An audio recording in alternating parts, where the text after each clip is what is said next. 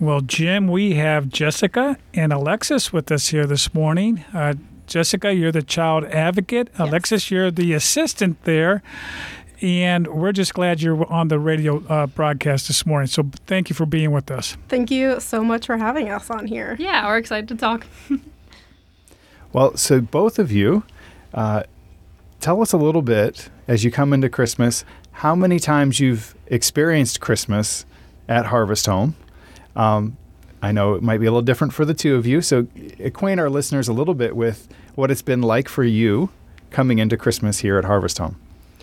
Yeah, so this will be my third Christmas at Harvest Home, and to be honest, it is my favorite time of the year because despite it being chaotic, it is also the best because we get to be with the kids so much because they're off of school, and so we really get to kind of pour into them, I feel like, the most at this time. And also just to be able to give them really nice things, they get really, really excited. Yeah, this is actually my first time being at Harvest Home for Christmas, so I'm really excited to see everything that we do with the kids and just really get to experience that because it seems like we do a lot of fun stuff, so I'm excited.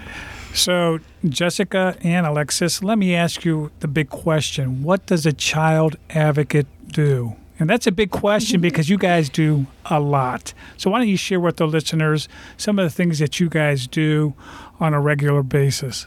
Yeah, so like you said, we do definitely do a lot, and it definitely depends on the day what we do. But I would say a typical day is usually we will watch the children in the morning, the younger ones, because that's when a variety of our classes for our moms are in the morning, so we do that. And then also I will meet with each mom individually and talk about each one of her children.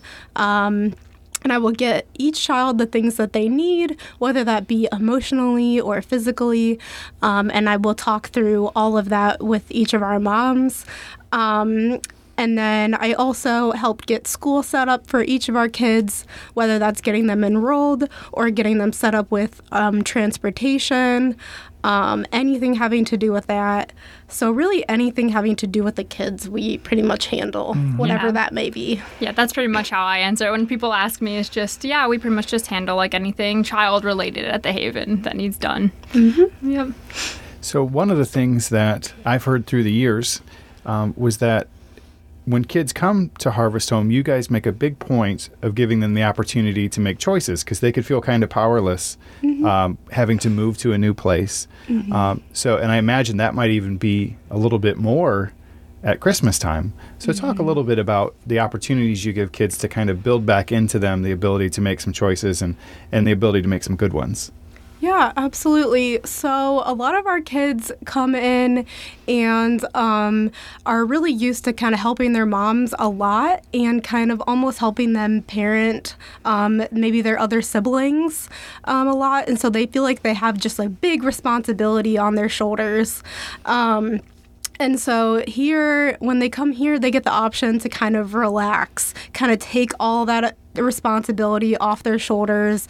One of us will watch their younger siblings, and one of us can pour into the older ones and kind of just be able to be there for them and allow them to just have fun and not have that responsibility on them, which is really, really nice because you can tell they're appreciative of it. So I really enjoyed doing that. Yeah, I think that is a lot of fun. And we love to see, like, how some of the older kids like to play with the video games or do that kind of thing. Or sometimes if kids, they want to play in the toy room, like with the younger stuff, even if they're older, we let them do that as well because we don't want to keep them from either side. So, absolutely. Yeah. Whatever they want to do, we'll allow them to do it. So yes, of course, within a little bit within reason, of course. We like to have fun. Yes. And kids like to have fun, too. Oh, yeah. Absolutely. Now, let's talk about what's the age range? I mean, you guys have had, when I say young, newborns all the way up. So let's talk about the different age ranges that you guys work with. We do have some newborns and babies and stuff that we are with as well. But it can go all the way up until, like, 15 and 16, if they want to come down and hang out with us, they're welcome to come down and do that as well.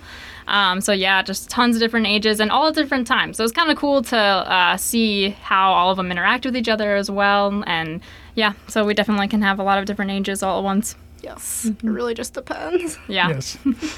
So Christmas is often a time of parties and celebrations, and I think in some ways probably building new traditions for some of the families that come into Harvest Home. If you could share a little bit with us, imagine that must be kind of interesting having Christmas parties. You have kids of all ages and families of different sizes. Talk a little bit about what Christmas at Harvest Home is like and how you guys get to help provide that for the families that come in. Yeah, absolutely. So, usually, when Christmas rolls around, moms will go shopping for their kids, and you spend lots of money, and it's crazy and stressful. But here, we have wonderful people that donate amazing toys for our kids, and so I get the opportunity to take each one of our moms shopping, per se, in our donation area, and they are always so, just surprised at what is down there, and they are so excited, and all of them say that they wouldn't have been able to get this for their kids, and so they're always really, really thankful. And so we allow them to pick it out, and it gives them a sense of independence as well, which is really cool. And then we will have our Christmas party where the Harvest Home provides each child with a new pair of boots and a new pair of pajamas, which is really cool. And we will give them one of the toys that their mom picked out from, Santa. Because actually, Santa is making an appearance at our Christmas party. So exciting. But we're not telling the kids. It's going to be a surprise. And they're going to be pumped. Yes. Yeah, it will be really cool. And I love the fact that we get to personalize the pajamas that we give or the boots or the toys and stuff. We really get to think about what each kid likes that we've gotten to know to get them ones that are really special for them. So, Yeah. Well, Jim had mentioned earlier about choices for some of the young children that you guys see. The impact on that when they get to do choices, how does that impact them? I remember I heard, and the reason why I want to talk a little bit more about this is I remember years ago, one of the stories that I was told from Harvest Home was after school. A lot of times the kids would have a snack, and a lot of times they picked out their own snack, and a lot of times they never had that choice. So giving them that freedom, I'm sure, is a blessing to them. Mm-hmm. Yeah, definitely. We definitely allow them to make their own choices, whether that be good or bad sometimes. And obviously, we will, take action accordingly, of course. But yeah, it is really nice because sometimes in their life, maybe they didn't have choices. Maybe things were told to them a certain way and they were to do that and they didn't have that option. So we love to be able to give them the option. Even with little things like you said, like snacks, we will give them the option to choose whatever they want and it'll all be there in front of them. And it'll, be whatever they want. So that is really cool. Yeah, and I feel like even though they're small things that we're letting them choose, they have just come from so much uncertainty and they had no choice to be in the shelter. It's not like they want to be here. And so just giving them a little bit of choice with that, I think just makes them feel more comfortable and they can have fun while they're here. They're not just being told to be here. They are making the decision to have fun. So yeah, we're not going to make them do anything if they don't want to. No. Yeah. So. And I think through the years, one of the stories or themes, I should say, that I've heard many times from Harvest Home from the kids as they left was you would think, maybe they would talk about, oh, the teen room was so awesome, or they would, the stuff. But more often than not, the theme that I've heard coming from the kids was how much they felt loved while they were at Harvest Home. And I know that the two of you are a huge part of making that happen for the kids and bringing some stability at a time when that would otherwise be really unstable. So you mentioned how personalizing the gifts here at Christmas and some of the ways that you really make it unique and special for the kids while they're here. Is there something going forward where you would think, this is something that our listeners, as they're listening, could really partner with you, that they could pray, that they could participate in making this special for our kids this year?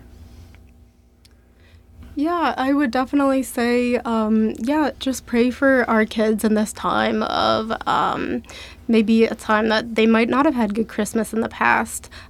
Just pray that they will be comforted and that they will be happy and I guess just happiness overall with whatever they get, I guess.